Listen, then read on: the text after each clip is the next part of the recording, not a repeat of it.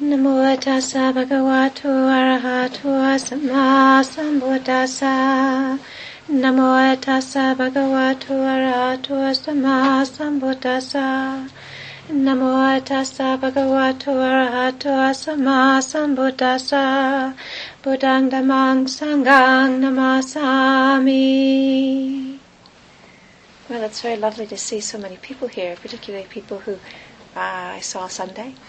And Liz, I haven't met yet before, so it's nice that you've come, and I haven't introduced myself to you yet, so I don't know your name, but it's lovely you've come. And then Ivan's back, so it's great to see you, so it's nice.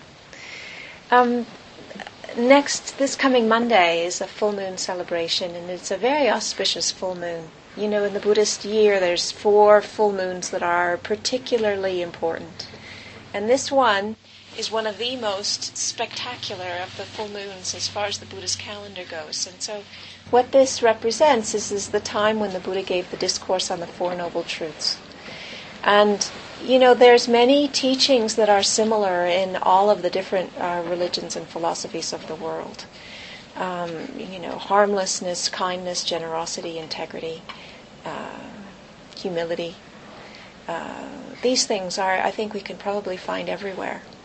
But the teachings on the Four Noble Truths is one of the teachings that sets the Buddhist teachings apart from other world religions and other philosophies. And it's a particular way of looking at the reality that we experience, and rather than it being kind of a philosophical discourse, it's more like a practical way of bringing our attention. And within it is both something that's very simple and also something which is phenomenally rich and complex. So you got both. So the last Saturday was an introduction of the Four Noble Truths and some of the life story of the Buddha, and just a brief introduction to the first Noble Truth, which is that there's suffering in this world, and the different ways that we experience that suffering, you know, in terms of what it is like to have a body, what the experience of birth is and aging, and how we experience sickness. You know, the realities of not having what we want and having to let go of what we love or what we cherish. It's the suffering that comes from change. You know, sometimes things can be magnificent, going really well, and they change.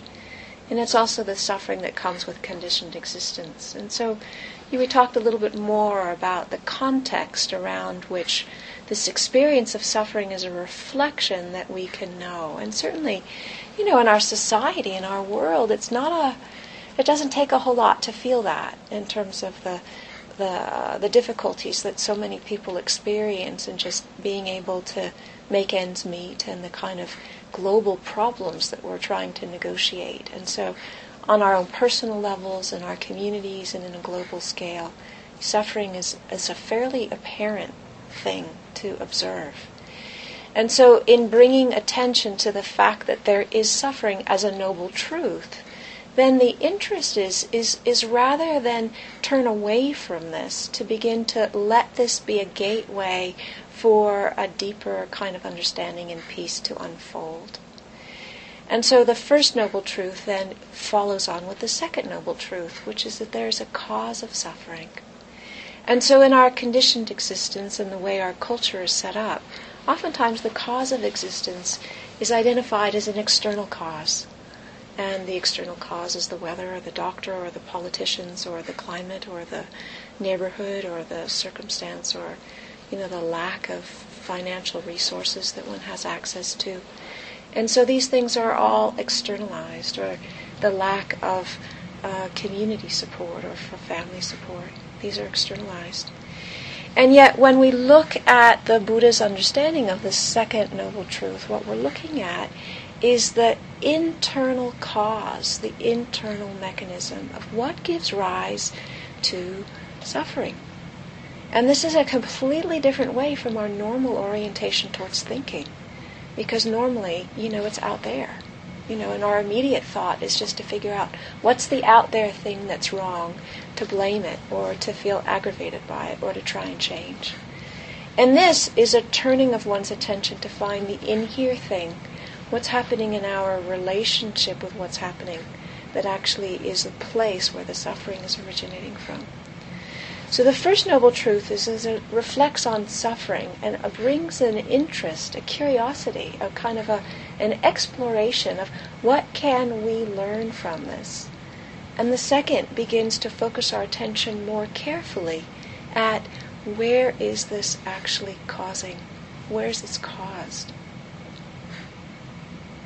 Within this second noble truth, and I'll talk about that a little bit more, is the whole exploration of the specific cycle that allows suffering to arise. And so oftentimes with Buddhist iconography, we are familiar with the wheel of life being held in the jaws of death. So the cycle of samsara is depicted within the teeth of the Lord of Death. And there's 12 links, and in that there are 6 realms, and in the middle of that there's often a snake and a rooster and a pig. And these are all symbolic and have very rich meanings and tell a very complex and intricate story of the specific mechanisms that give rise to suffering. And as a result of that, have all kinds of other spin-offs in terms of understanding the way things are related to each other. And so then the third of the 4 truths is that there's a cessation of suffering. And so, one of the things that's helpful to remember, particularly for people who are intent in Buddhist inquiry, is that we get kind of revved up by suffering. And, I know that like in the monastery, we can be a little bit like sniffer dogs, where we're just constantly focusing on where the suffering is, and bringing our attention there. But what's really important is to remember that the third of the Noble Truths is that there's a cessation of suffering, that it is possible to bring one's attention to what is happening in such a way so that suffering ends. And what is different about this than the kind of suffering that ends that sometimes we talk about in a political situation or in other circumstances is the suffering that ends has different components to it. And one component certainly is about bringing more health and ease and well-being into the specific circumstances. But another component is to stop adding anything to the things that we have no control over. And so this is a radical departure from our normal appreciation of what the end of suffering is, which is usually organized around get rid of what I don't want and get what I want. And so if get rid of what I don't want and get what I want is limited in terms of what one is actually able to affect, then the end of suffering is also limited in what one is able to realize. And so this teaching and this a way of bringing attention to what we experience starts opening up the door of possibility to something that's bigger than what we normally conceive of, which is oftentimes organized around having our needs met, our desires satisfied, and getting rid of things that we don't feel comfortable with. And then there's the fourth of the Noble Truths, and it has to do with the path towards the realization of the end of suffering. And I was going to speak more explicitly about that Monday night at the full moon meditation vigil. So that will be the kind of the theme of the talk. So tonight I wanted to talk about the second and the third Noble Truths, and talk about how they, what is underneath them, and what also they support.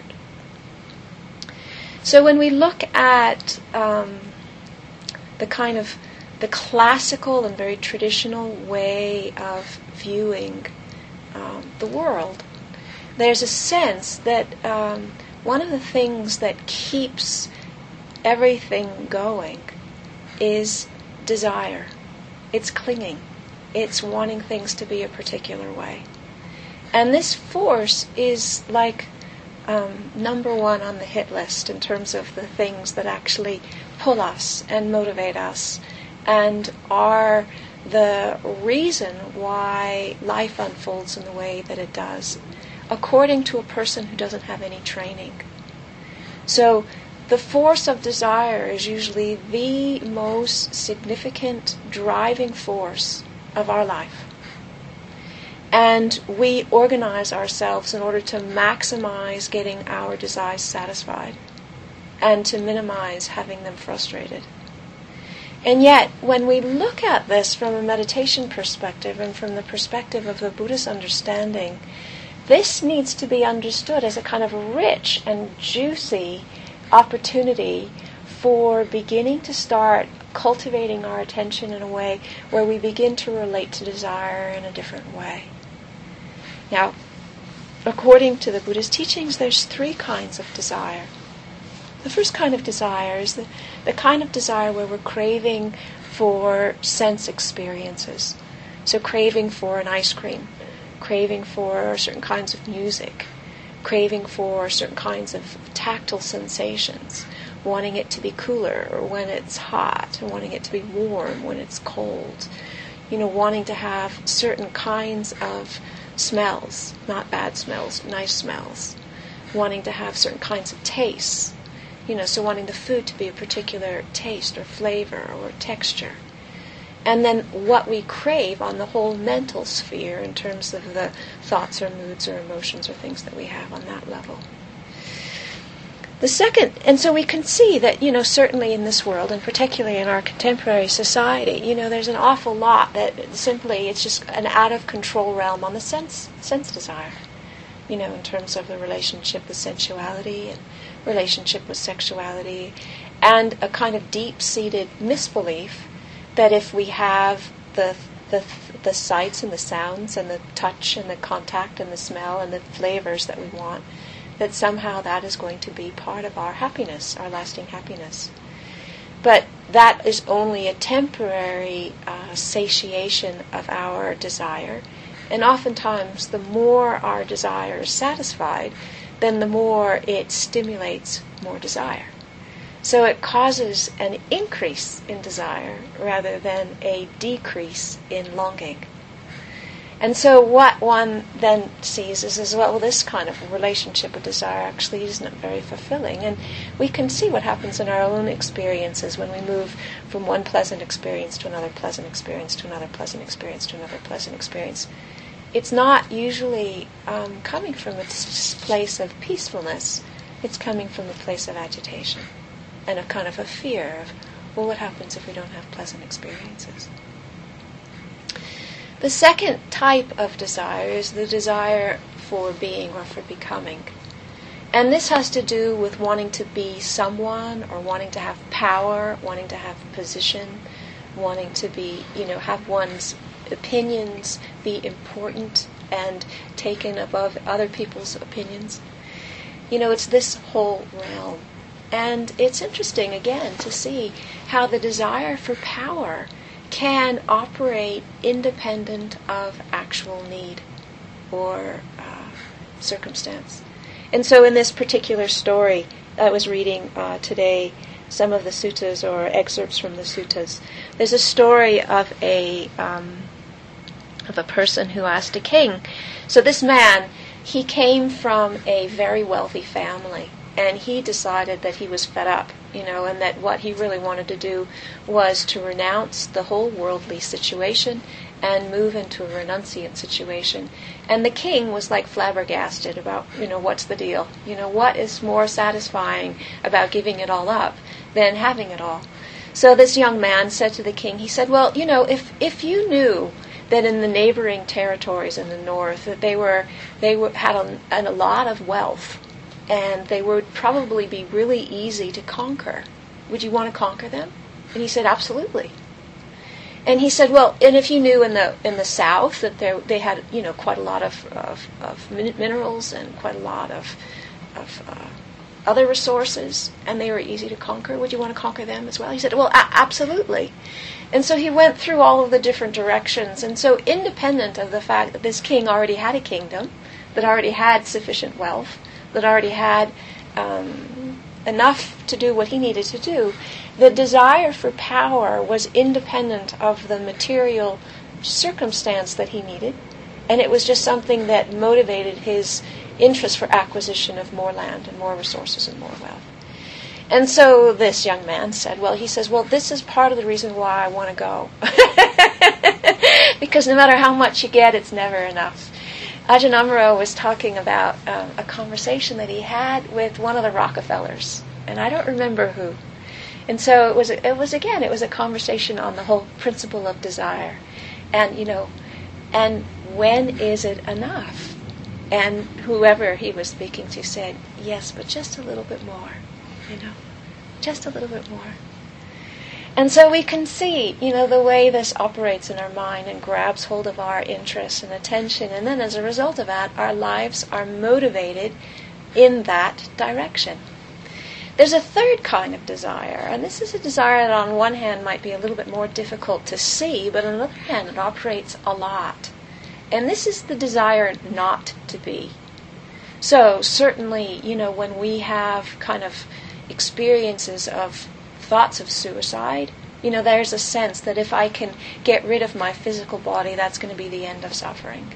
That's an experience of the desire not to be.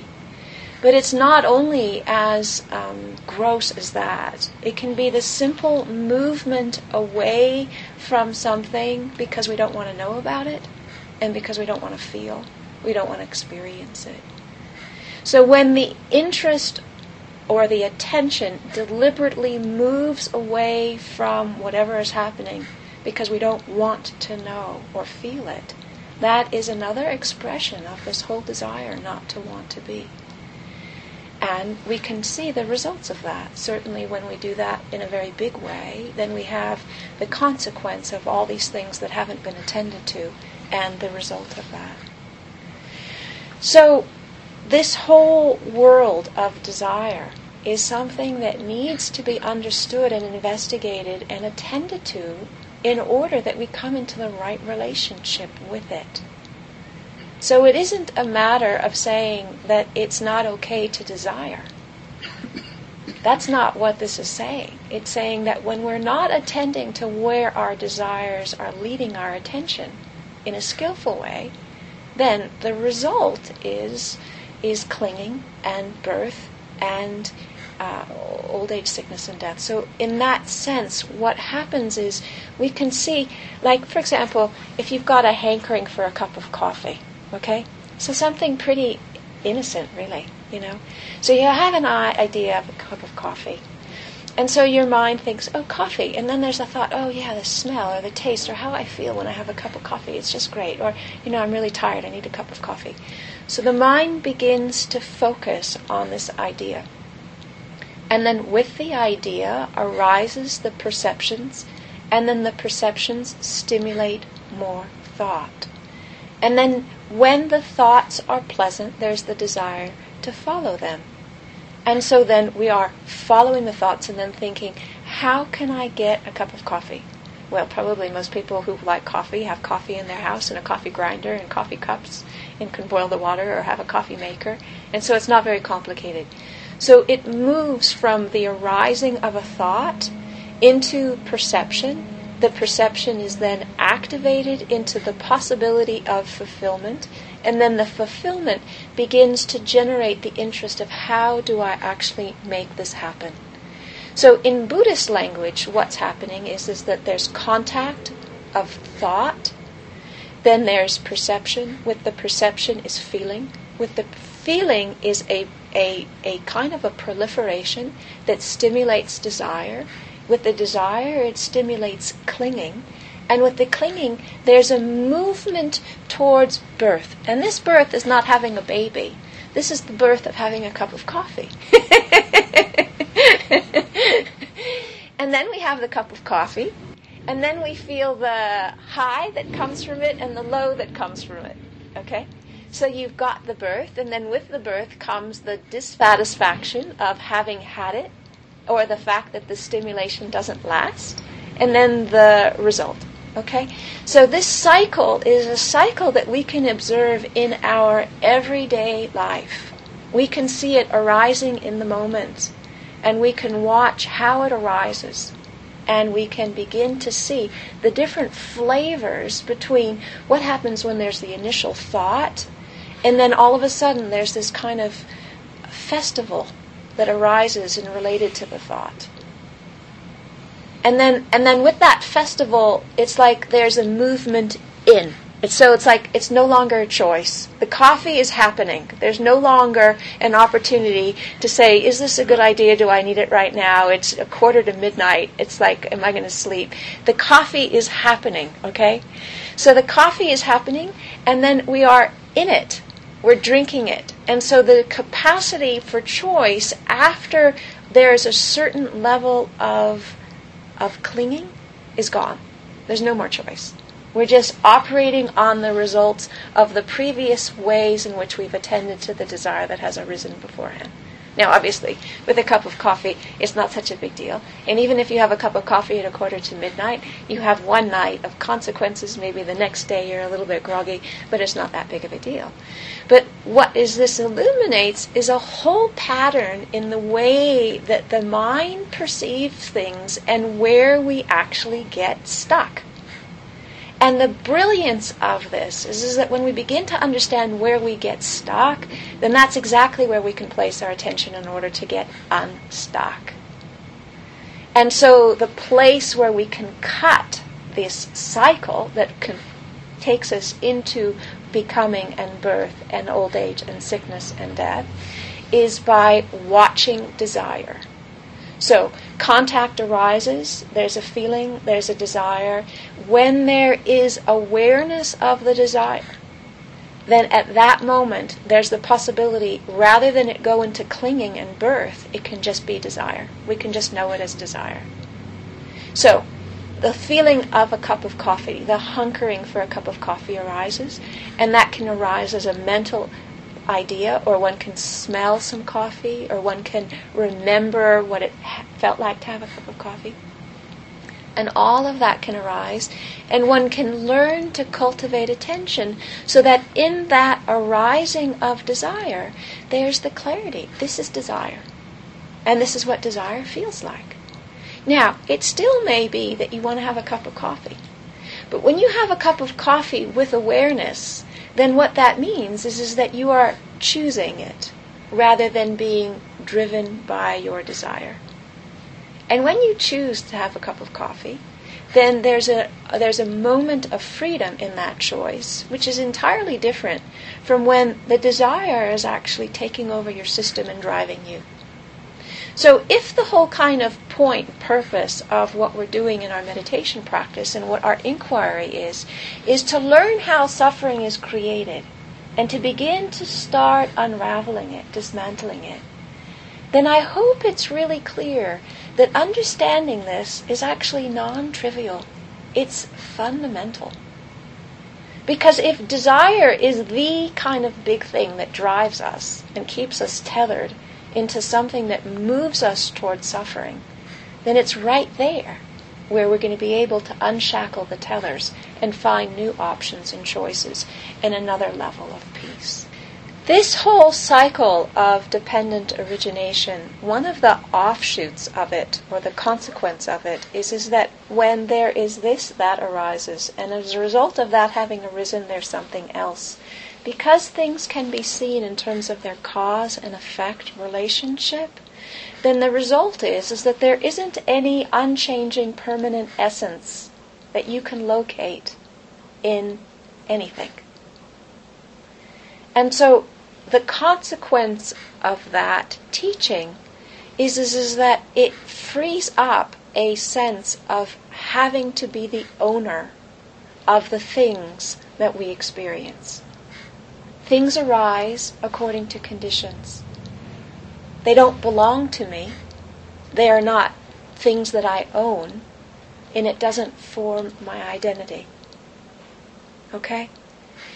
This is a big kind of stretch for the way we normally relate to ourselves and the world, which is that I'm here, you're there, and this is somehow permanent, you're permanent, and between our permanent kind of peopleness, we interact and relate to each other, and we've got history and culture and memories and all the rest of that. And in fact, this is the kind of way that we perceive ourselves is one of the reasons why it is so challenging to let go of desire. Because oftentimes we have formed an identity around what it is that we desire. So not only are we moving against the craving that comes with that, we're also moving against the identity that is connected to it. And so a deeper exploration of the second noble truths is an inquiry and an exploration of what is known as the cycle of dependent origination. And this cycle of dependent origination then clearly, as an extrapolation, shows that there isn't anything that is permanent or fixed that you can locate in people or things or circumstances or what happens.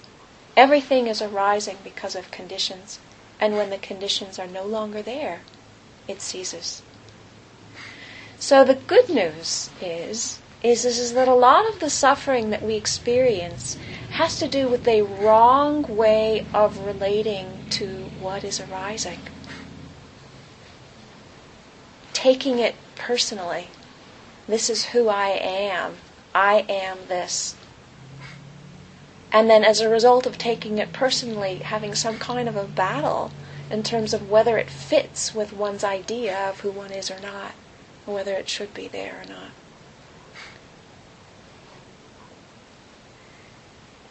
The challenge is that it is so counterintuitive from our normal way of operating that it's hard for people to get a handle on this on the onset. And so there's no need to take this on as a belief. There's no need to actually accept this as the way it is. It's just the possibility of seeing that when you don't have a fixed person as a permanent owner of the things that that person experiences, what changes? Does that give any more space?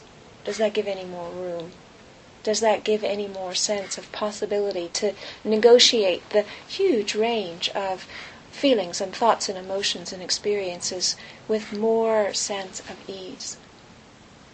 So as an intellectual concept, we can explore it, see if it fits, see what there's resistance to or where there's questions or concerns.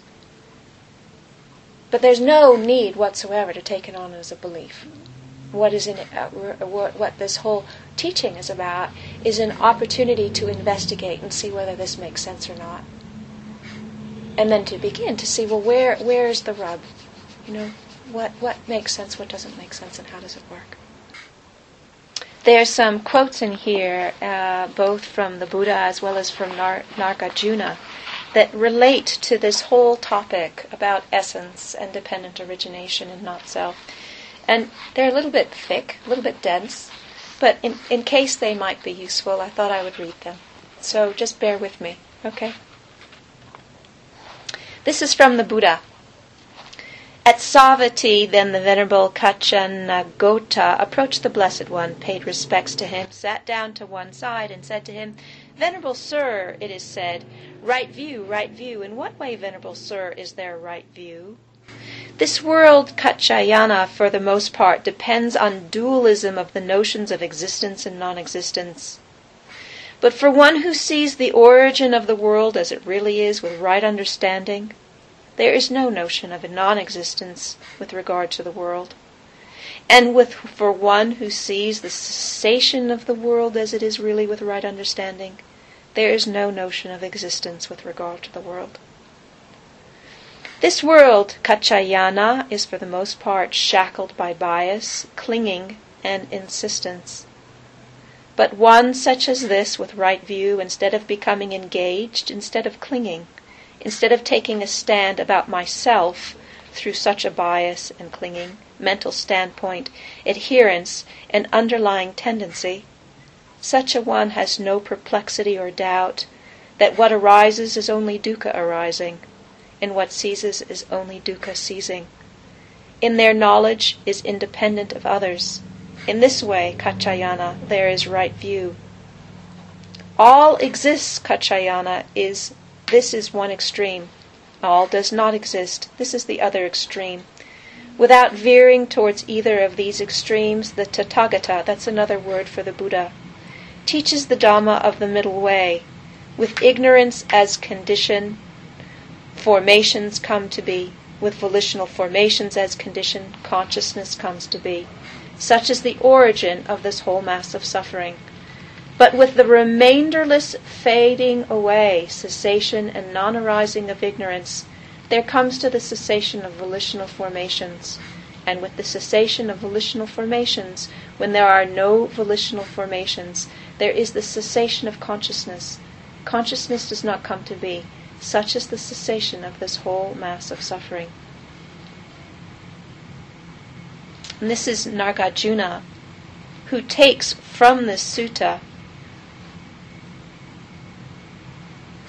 and this is his masterpiece, the treatise on the root of the middle way. It is unreasonable for an essence to arise from causes and conditions.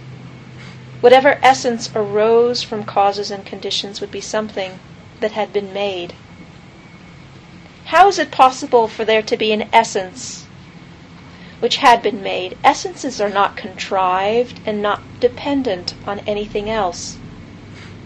If an essence does not exist, how can the thingness of the other exist? For the essence of the thingness of the other is said to be the thingness of the other. Apart from an essence and the thingness of the other, what things are there?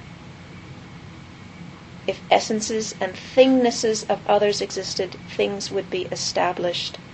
If things were not established, non-things would not be established. When a thing becomes something else, people say that it is a non-thing. Those who view essence, thingness of other things, and non-things do not see the suchness in the teachings of the awakened one. And so what we have here is a linguistic and a logical way of being able to start taking apart this view that if we think something has an essential nature or an essence, then it cannot be conditioned. It has to have been there before the conditions. And so if there is conditioned arising, it cannot mean then that there's a permanent unchanging essence. And so this is a logical way of using language to begin to start picking apart what our intuitive sense is saying to us, which is that we do exist. But when we start looking at this from a meditator standpoint, more so than a philosophical standpoint, then what opens up is this vast, huge space like the sky that allows things to arise dependent on conditions, but our relationship with it does not have to be one of identification. And that is a phenomenal movement towards freedom. So sadness can arise, grief can arise, anger can arise, illness can arise. It arises dependent on conditions, just in the same way that clouds pass through the sky. But we don't have to claim ownership of them or identify with them as being who we are, in the same way that the sky is not engaged with or preoccupied by the kind of clouds that are drifting through. And so life can happen and we can become increasingly more attentive and skillful. And with a lack of identification, there is a vast capacity for more peace and more skill. Because oftentimes what trips us up is our identification with what we're experiencing is somehow discordant with what we think should be experiencing. You know? I shouldn't be experiencing this. That's not who I am.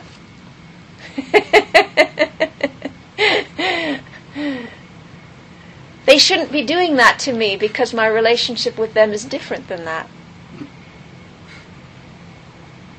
And so our identity about how it's supposed to be then interferes with our capacity to negotiate what's actually happening.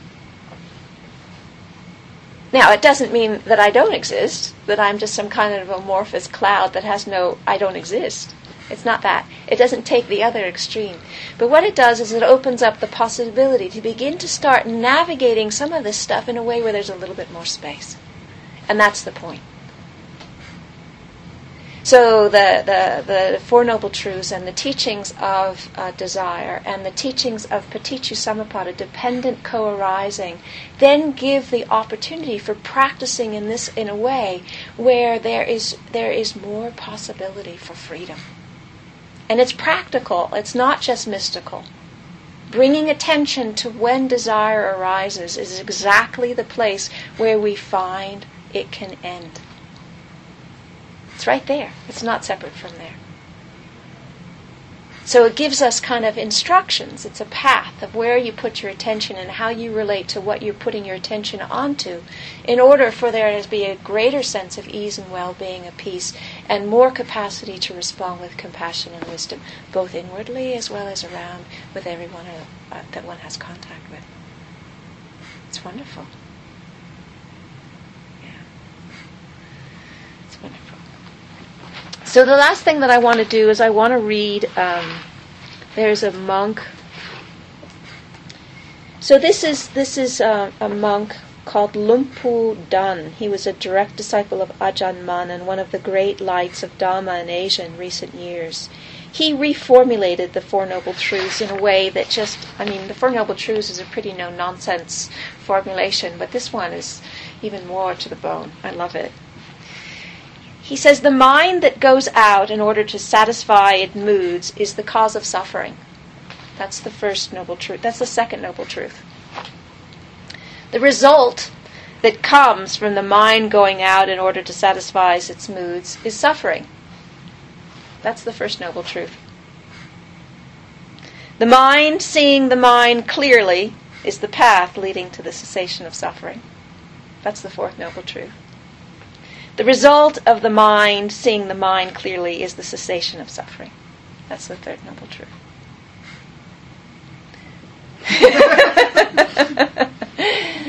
So you can see that when our mind moves out towards something, towards a mood, towards a cup of coffee, towards hankering for a feeling, towards wanting sensuality, towards not wanting to be, towards wanting to be, okay?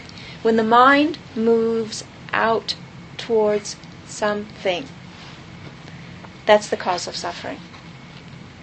The result that comes from the mind moving out is suffering.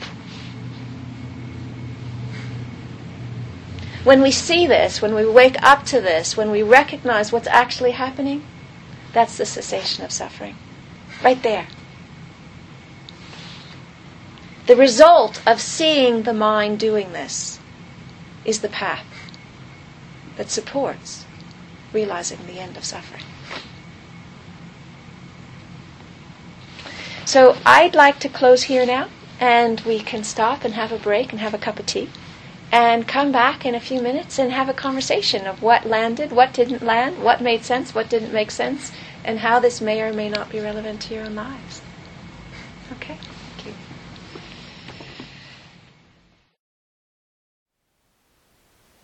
Thank you for listening. To learn how you can support the teachers and Dharma Seed, please visit dharmaseed.org/donate.